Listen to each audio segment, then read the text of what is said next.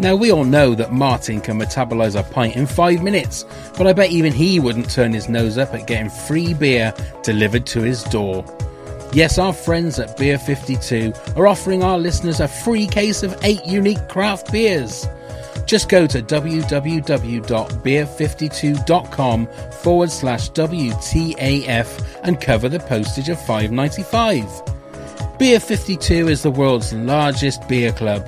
Even Big Mandy is welcome, but not Colin. He's an utter bozo. Each month, members are sent a crate of beer with different themes. Don't like dark beer? Then choose the light option. Comes with a magazine and 2 snacks, BLT and crumpets not included. Don't be a cockwomble, just go to www.beer52.com/WTAF to get this amazing offer. That's www.beer52.com/WTAF.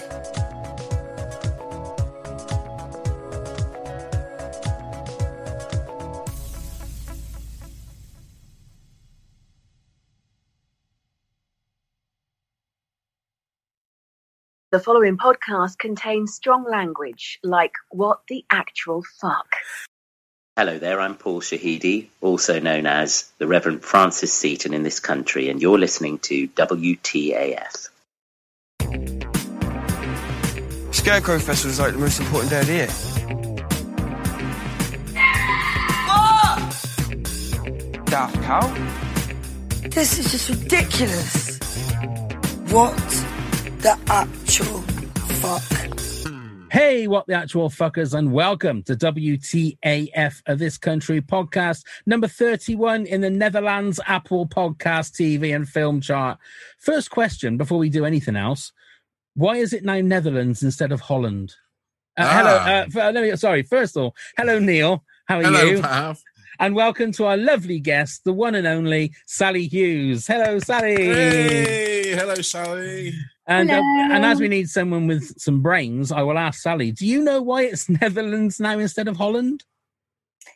I don't. I always assume it's something World War II related, but that's just me being lazy. I don't know. No, I can answer it. Oh, sorry, Neil. I should never have doubted you in the first place. Go on then. No, this is actually came up the other day on the radio. Apparently, it's to do with Holland is only to do with 2 areas of the Netherlands. It is called Holland. And then it became known as Holland all over, whereas Netherlands is the whole of the country. Well, Does that make sense? Thank you very much, Neil. So is it a bit like calling Britain England? Yes. There you go. Well, that was an itch I thought I wasn't going to be able to scratch, and now you've done that for me. So thank you very much for that. That's a pleasure. Come to me with anything else. I'm here all day. Okay. Right. Before we go on with our Top Trumps character for this week, we've got the scores for Rob Robinson for last week. Oh, interesting. So these are the scores. Got Range 27, Peeper 34, Random Acts of Kindness 18, Cockwomble 61, and Having a Laugh 20. So not a spectacular card, which pretty much goes with who Rob Robinson was, really. Very forgettable. Very forgettable. Right. Neil, do you have a backstory for the one and only Reverend Francis Seaton? I certainly do. Go on then. If you're sat comfortably, I will begin. Give us your little bit then. Yes, so here we go. Francis grew up in Devon and was soon sent off to boarding school at the earliest opportunity. He was a quiet student who was very academic.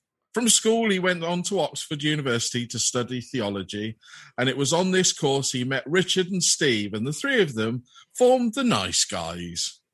From there, they had a few releases, the biggest being The Good Guy, before they retired themselves from the music scene. They managed to at least get a support slot with Blancmange on their UK tour. After completing and passing all of his exams and qualification, Francis became Reverend Francis Seaton of the Berwick-upon-Thames region. From there, he moved to the village where he met Kerry and Curtin, and the adventures began that we all know. So what of Reverend Francis now? Well, from what I hear, he's still in Bristol, but he has become a minor celeb from the TV documentary doing a slot on doing so well on TV. He's got a slot on Pause for Thought on the weekly show with Zoe Ball, and he has his own weekly radio show on Sunday nights for BBC Bristol. It is believed he is in talks to appear on the BBC's new talent show, Let the Cloth Entertain. Okay. And that's as far as I know. That's pretty good.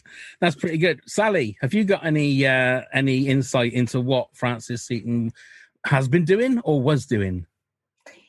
So I decided that the Rev had worked in sales at a Daihatsu dealership in Lincoln, had failed to hit sales targets for the 5th consecutive quarter, twice had people go for test drives and not come back. And on the morning of his performance review, he had a religious vision and resigned before he was sacked. Followed the vision, formed his own cult, never had more than 3 members, and one of those was his mum.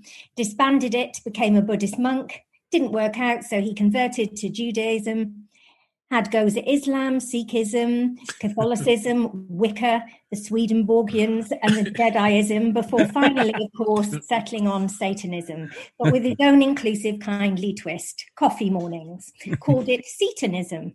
Oh.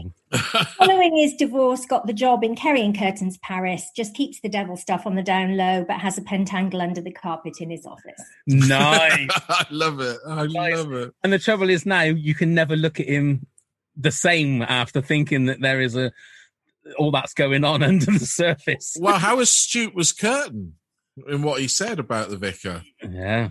About the devil. There Indeed. Well, that gives us a lot to think about, and maybe it might change our scores a little bit as well with that. Right, so I've gone... we know a lot about Francis's history, be it his large shoulder pads, his very fragile car roof, and his netball position, but not many know about his very near successful career in music. He, of course, revealed to Kerry and Curtin that he was a member of the Nice Guys, and they recorded a song called Good Guy. But that wasn't Francis's first attempt at the charts. He has been on in numerous bands from an early age and in various types of music. He was in a jazz fusion band called Droops Loops Band of Loops, an experimental Euro pop duo called the Bonkers Conkers. He also brushed with punk, where he was in Chris Peacock and the Burnt Bollocks, but he left he left 10 minutes into his first band practice. After attempt, he answered his calling and found God. He also felt he looked better in black anyway. So, right, some different stories there. Some very different stories there. So we are now going to try and delve in and find out a bit more about the Rev. Let's go with his got range. How well do we think he can do in a fight? Sally, what's your score? Very badly. I'm going for 8 out of 100. Wow. He would turn the other cheek and get punched on it, wouldn't he? Oh, bless him. But we do know that he has a bad temper. We do know that potentially he has a bad temper. Kerry and Curtin were genuinely scared when they accidentally drove the car, when they moved the car and he was inside.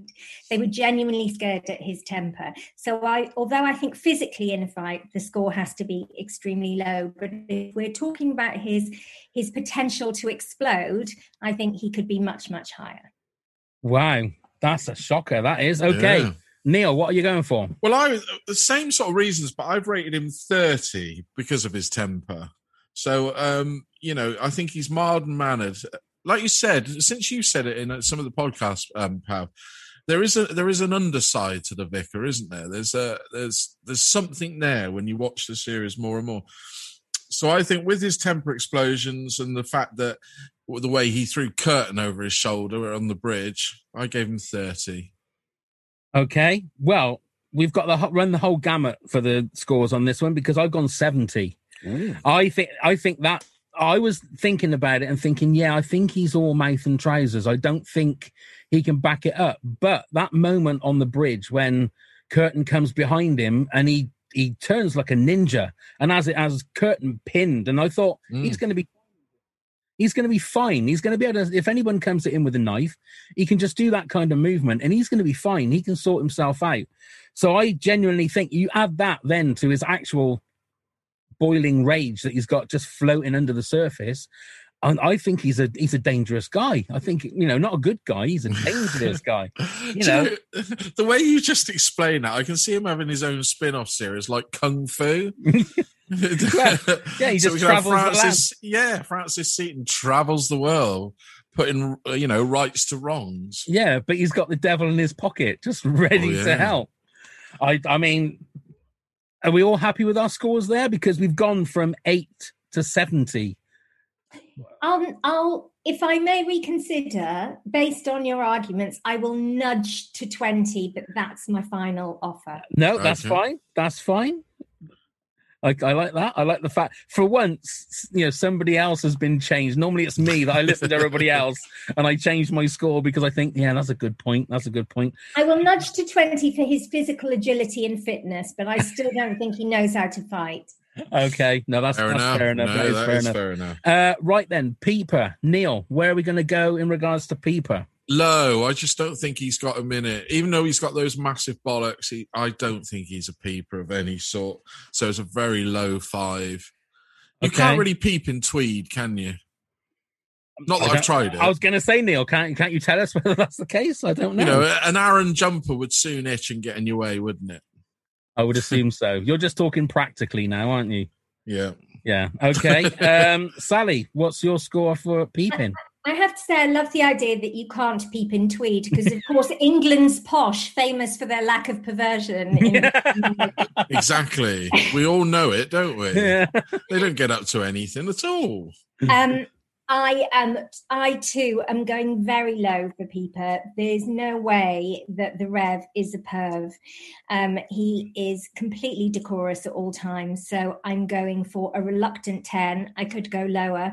If he caught a couple in the churchyard, he'd interrupt them, I think. Maybe not immediately, but very shortly afterwards. And then on that basis, I will give him 10. That's fair enough. I'm with you, Neil, in your score. I've gone 5 as well. I think he's got way too much on his plate to even think about stuff like that. I think even when it comes to Polly, I don't think he's the slightly bit interested or just thinks about it because he's got everybody else's problems on his shoulders and he just hasn't got time for that kind. And maybe his marriage was lacking in intimacy because of his full schedule and his commitment to the community. You don't know. Yeah. How do people picture Polly? That's the thing. Do you think she's like quite a glamorous lady and that, or do you think she's a country type? I picture Pam Ayres. Okay. That's who I picture, with like one of those gingham sort of frocks on.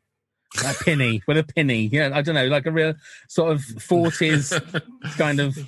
Not stereotypical at all. Not stereotypical at all, but making jam. I think that Francis is all about people striving forward and improving themselves. And I think personally that he would choose a woman who had something going on more than jam, personally. Right. Yeah, because I have it in my head that she's younger than him. I don't know why. What made it? What in the series has made me think that? But I've got this. Yeah. I feel like she's got something about her. I feel like she's a bit more kind of dynamic because he wants that for Kerry and Curtin. Remember, he wants them to make something of their lives and to branch out and to, learn new opinions and new perspectives and so on. And I think he probably has a sense of adventurousness when it comes to partners. Mm. Do you think that it's his decision that Polly doesn't make a appearance in the show, or do you think Polly thinks, no, I don't want to be part of the documentary? Oh, that's an interesting question. I think the latter, because I think the Reverend is very keen to help the documentary and to show the church in a good light and to show his work in a good light. I think he'd be very happy to have her there, but I suspect he thinks it's a bunch of losers who... she doesn't want a bar of. Well, they went because is it the Aftermath episode when he's talking about Polly and the fact that she puts too much sugar in her jam, and he realizes what he says, and he thinks, "Oh my God, I'm in trouble now." So I do feel there's a little bit of he's frightened of her a little bit. I think that she wears the trousers. Yeah, I don't think that's in any question at all. I'm absolutely sure that he did not wear the trousers in any relationship he's ever been in. Okay, random. He doesn't even wear the trousers in his relationship with Kerry and Curtin. That is true. It's very true, isn't when you think about it from an absolute gutter level, that is absolutely true. Yeah. Okay, random acts of kindness. I've gone very high on this. I've gone 85, but with a caveat that I will talk about in Cockwomble. So, so I've gone very high, 85. He'll do anything for anybody, which is basically his job, to be honest. That's what he's there to do, but I think he's generally a good person. Neil, we'll go with you next. Well, I'm very similar to you. I'm 80. He's forever doing random acts of kindness, isn't he? He's forever helping people, but don't push him too far, as Kerry found out when she asked him to get him a load of stuff from the shop. Get him to go to the bakery was a push too far. So, 80 for me. Okay, Sally? I went 90 because, come on, this bloke is so kind and so selfless, helped Curtin with college, puts up with so much from Kerry, who's so unbelievably rude to him and abusive to him at various points in the series. Very long-suffering with Len, very patient, always available to people, really, really wants those kids to do well for themselves, wants what's best for them. Okay. I only took away 10 because he had the audacity to leave them behind. Right, okay. Well, very true. Right, so the question I'll ask you, Sally, and this does link in with my score for Cockwomble, and I've said this before on the podcast when we've broke down episodes. How much of what he does is genuinely from the heart, or how much of what he does is so that people will go, the vicar's a good guy? It's he wants that adjuration of looking like he's doing, and I don't know whether it's because I'm cynical, that you look at somebody that's doing something good and thinking, right, what's the angle? There's got to be an angle in there. That's an interesting question, because I actually don't think that matters, because I think you are what you do in life, and if you give up your time that you could be spending on something that's just for you, if you give up your time to helping others, I don't think it matters if you get some credit for that, and I don't think it matters if being acknowledged makes you feel good. The fact is, he still gives up loads of his time, genuinely cares about that community, and so I don't think it matters if he gets a lot out of it too. He should get a lot out of it too, because that's the joy of giving, right? You should get something out of it.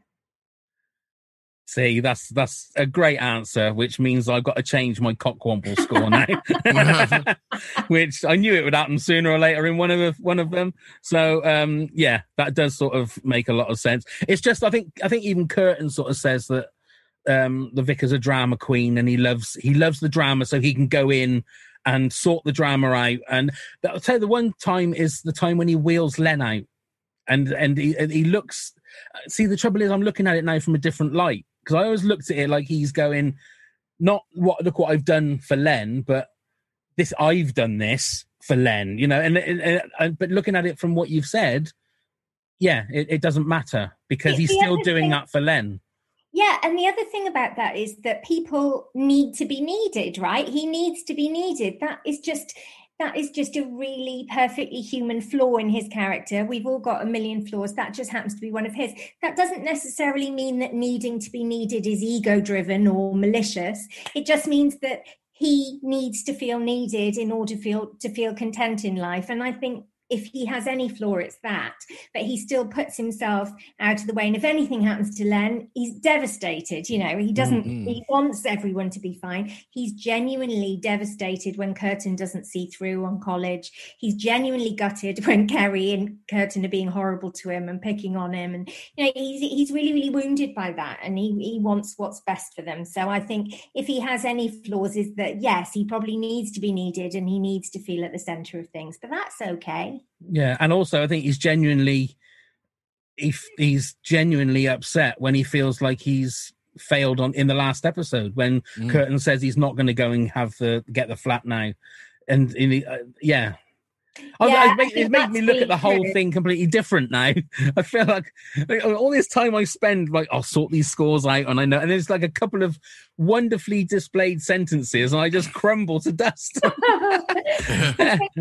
I think that's really, really true. He sets himself, he places quite a high bar for himself. He feels that it's his job to make those kids succeed and make something of their lives and to bring that community together. And of course, it's a real uphill struggle. If one thing goes wrong, he takes it extremely personally, doesn't he? Yeah. And also he must have very, very thick skin, because when he helps someone like Len, and then all Len asks for is Brassed Off on DVD, instead of thanking him, he has to brush himself off and just go again, doesn't he? Which I don't think a lot of people could do. He does. I mean, to be seeking the approval and the gratitude of Len is like an impossible task, isn't it? He's such an old bastard. He's so ungrateful. And, but the fact that he knows that Len's that kind of person, and he's probably never going to get that approbation from Len, but he carries on nonetheless, because the bottom line is he's an old man on his own and he wants to make sure he's all right, I think. Exactly. Ah, dear. Right. Okay. Cockwomble then. We'll do your two scores first, because I need to work out what my score's going to be now. So, Sally, what's your score for Cockwomble? 10. Okay. And pretty much for the reasons that we've just been... I think the worst you can say about him is he's a bit of a dick sometimes. Do you know what I mean? Which is fine, because we're all dicks sometimes. And everybody, the base level for any human being is 10 for being a bit of a cock. Sometimes. Yeah. That is the best you can do in life. And I don't think that he goes further beyond that. Sometimes he's a bit of a dick. He's quite grumpy sometimes. He's a bit petty sometimes. He's a bit of a nag. He's a bit prissy sometimes. But I mean, it's all benign, isn't it? And so, and if you look at the grand scheme of things, if you're looking at Martin and looking at Len, or, Big Man, like, I think Francis is a good egg. Mm. I think he is. Well, he's a boiled egg in a dog collar, isn't he? I mean, that's literally. Neil, what's your score? 15. I'm low. There's not really, if you go back through the series, that much instance of where he's been a cockwomble, even though he's been pushed where he should be.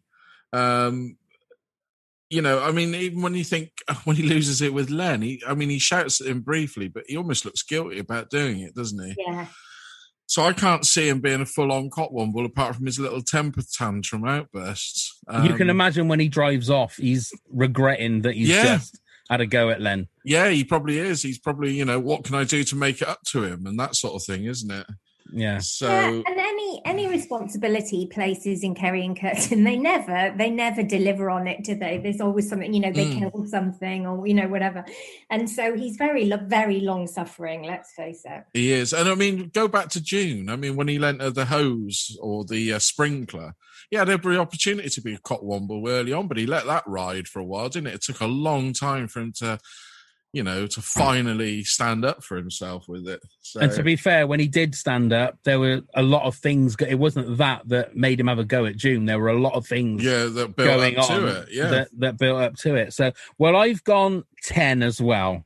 So, Neil, I can't believe that you went as high as 15 on Cockwomble, because Sally and I mean, we both think he's 10. What was your original score, perchance? 75.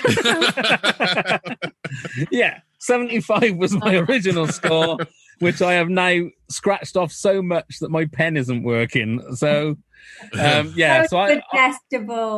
I agree with Sally 100%. So, Neil, I can't believe. I think you should knock yours down to 10 with us. No, I'll stand firm. The fact that he loses his temper quite quickly means he gets an extra 5%. But he does. But he doesn't do anything really with it, does he? It'd be 20 if he does something with it, wouldn't it? I suppose so. But yeah. Also, sorry, can I just interject here? The other thing that's very important about the Rev is that he sees Martin 100% for who Martin is. He absolutely knows what Martin is, but knows how important it is to preserve that scrap of love that Kerry's hanging on to. Yeah. And he knows that he has to tread carefully around it. So whereas Curtin completely sees Martin for what he is, even though he slightly wants his approval. Curtin will shake his head and say, for God's sake, but the Rev knows that he has to preserve that tiny bit of love that she has, because otherwise she will implode. She will just completely fall inwards. But completely has Martin's number. He knows exactly what Martin is. He sees straight through him. And that's the scene that I think, out of all the scenes that I've said I'd love to see, is what Martin and the Rev in one scene together would be like this country's version of De Niro and Pacino in Heat.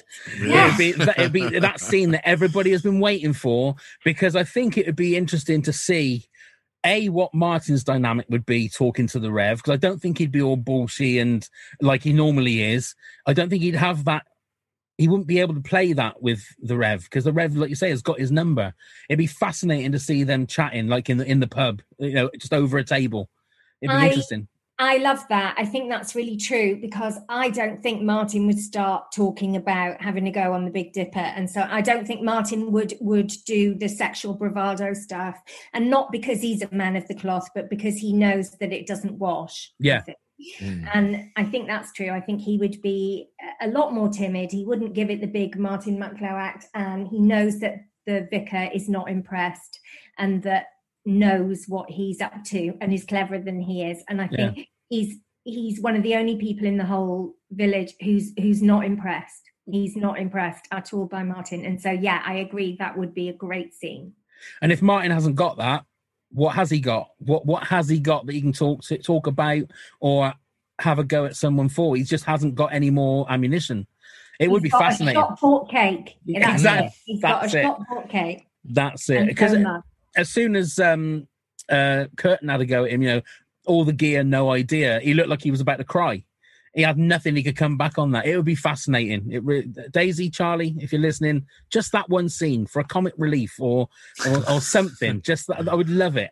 It would be fantastic. You almost want the kind of Finchy moment, don't you? You want the moment at the office party at Christmas when Finchy takes the piss out of Brent's girlfriend and Brent tells Finchy to F off, and you're like, it's the moment of the whole of the office, isn't it? Yeah. And when Curtin pulls up Martin in that scene you describe, or if we ever got to see the Rev do it, it's just such a triumphant moment, because Martin is such a wrong-un and absolutely needs to be belittled and humiliated and dismissed like he's nothing, in the way that Finchy was. Yeah. And I've always said that Kerry should have that moment with Martin as well. Yeah, which I thought was going to come out in series 3. I really thought, but it didn't, But that's a scene that I think we should all love to see.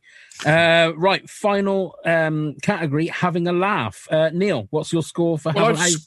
I've scored in 40, but I do think it could be higher. But I'm trying to work out how. The fact is, I think he does enjoy a good laugh. He just doesn't have the opportunity to have the laugh that he would like from the series. That's where I'm looking at it. So, 40, I'm afraid. He's not got a sense of humour. I think he's got a great sense of humour. Just don't think he gets the chance to use it and have it very often. Okay. Right. Well, I've gone 35. I think he hasn't got anybody really that he communicates with the same age as him. So his sense of humour isn't going to be the same sense of humour that Curtin or Kerry or Len or anybody else has. So I think he's just got his own little pocket of humour that, again, I don't think he really has a chance to share with anybody. So I've gone pretty much the same as you, Neil. Sally? Very similar reasoning at this end. I felt very similarly to you. I was trying to imagine the Reverend having a laugh and thinking, what would he be doing? And then I thought, I reckon he probably loves Billy Connolly. And he probably loves Jasper Carrot. And I imagine he just quite likes watching stand-up and finds it hilarious, has nobody to watch it with. And I think he probably listens to Radio 4 comedy and titters away on his own. But he's one of those people who I think's probably got a really good sense of humour, but isn't funny. Yeah. Yeah, I know what you mean. Yeah. So what score would you give him for having a laugh? I gave him 35, same as one of you. 35, same as Neil. Okay. I reckon, and I know that I'm saying this because I've been watching a lot of it lately, but Carry On films, I got a feeling that you would love Carry On films and things like Dick Emery and people like that, really old school. Some mothers do have them. Those kind of 70s, not the un-PC 70s comedies, but I suppose all comedies were very un-PC in those days. But Maybe having a bit of a laugh to all the religious gags on Dave Allen, when Dave Allen would sit at his stall and take the piss out of Vicar. So I think the Vicar would probably find that highly amusing. Yeah, I think so. Right. I feel like I've learnt more about the Reverend now after going through that, and I'm genuinely thankful for it as well, because there was always a part of me that didn't like part of the Reverend because of the reasons that I said. I felt that he was I'm doing this because of me, not because I'm helping the person. So Sally, thank you for that, because you've made me fall in love with the Reverend a bit more now. I'm really pleased about that, because I've always loved the Reverend, and I think genuinely it's one of the performances of the programme. I think absolutely. The performance is gorgeous. I think it's so small from Paul Shahidi. It's so understated and small, and lots of acting with eyes and tiny gestures. It's a really modest performance, and I think it's so beautifully done. And I think he's a brilliant character. I feel like out of everybody, he's the one who's brought so much that isn't in the script to that character. Yeah, I completely agree. And he's also one of the people that you couldn't imagine now anybody else playing that. True. He definitely made it his own. And the fact, I always felt I was fighting against myself, because Paul Shahidi is one of the nicest people I think I've ever spoken to or ever met. And then to sort of feel this little bit of negativity towards the character, I just never liked it. So I feel like I've battled over that now. So I almost feel like when you look at the other performances, even though you look at obviously Big Mand and you think what a delicious performance that she's having with that, she's really enjoying herself. I feel like all the characters in this country, you can almost hear Daisy and Charlie laughing as they're writing the words.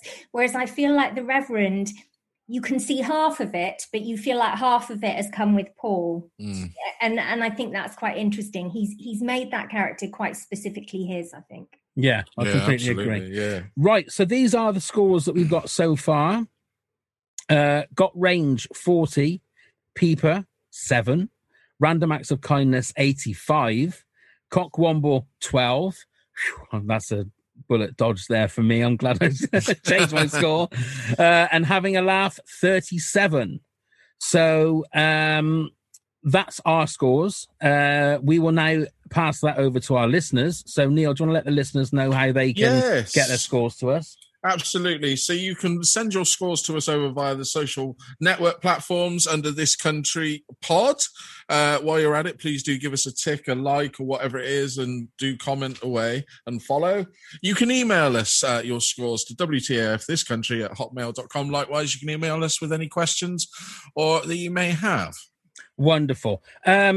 We worked out as we're recording this when this podcast goes out, I think we've got 21 weeks left before we finish. I just wanted to say, Sally, this is, I think, your fourth time you've been with us now. Is it? It is the fourth time. So I would just like to say thank you so much for giving us your time those 4 times. I mean, to be fair, we never thought we'd get someone like you to talk to us once, let alone 4 times.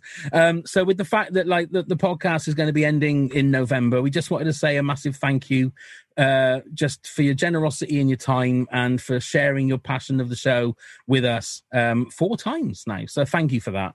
It's my absolute pleasure. It's been a joy to get to know you both. Oh, bless you. Thank you so much. You. And how have things been now that we're sort of slowly coming out of this sort of nightmare of lockdown and that? Are things sort of slowly getting back to normal for you? I mean, who knows? You start thinking it is, and then it's not. I've got a wedding in a couple of weeks. Who knows if it will happen? Who knows if I'll be going to that wedding? So, I am one of life's optimists. I generally am not a worrier. And so, of course, I'm thinking things will get there. And I've been twice jabbed, and that was like a monumentally optimistic moment for me. And so proud of all the people delivering the jabs and all of the system. And so as angry and fed up as I get with the government, with people's behaviour, whatever it is, the moment you go and get those jabs, you just feel so proud and so overwhelmingly happy and lucky to be here. So Yeah, I felt surprisingly emotional when I had my jabs, which I wasn't quite. I was expecting like a relief, but I wasn't expecting to get them. I didn't know whether it was the jab that was doing it to me, or it was one of the side effects. I had to check and see. I think it's just like the incredibly well-oiled machine of it. After feeling like you were living in chaos for a year, suddenly to walk into wherever it is, a leisure centre, a school or whatever it is, and it's this incredibly well-oiled machine manned by such cheerful, skilled, enthusiastic people who, and then this collective sense of them being the solution, the end of the problem. I felt really overwhelmed by it. Everyone was just so lovely and so together in their goal that I was like you. I felt slightly overcome by it and just really, really proud of our health service. Really proud of them.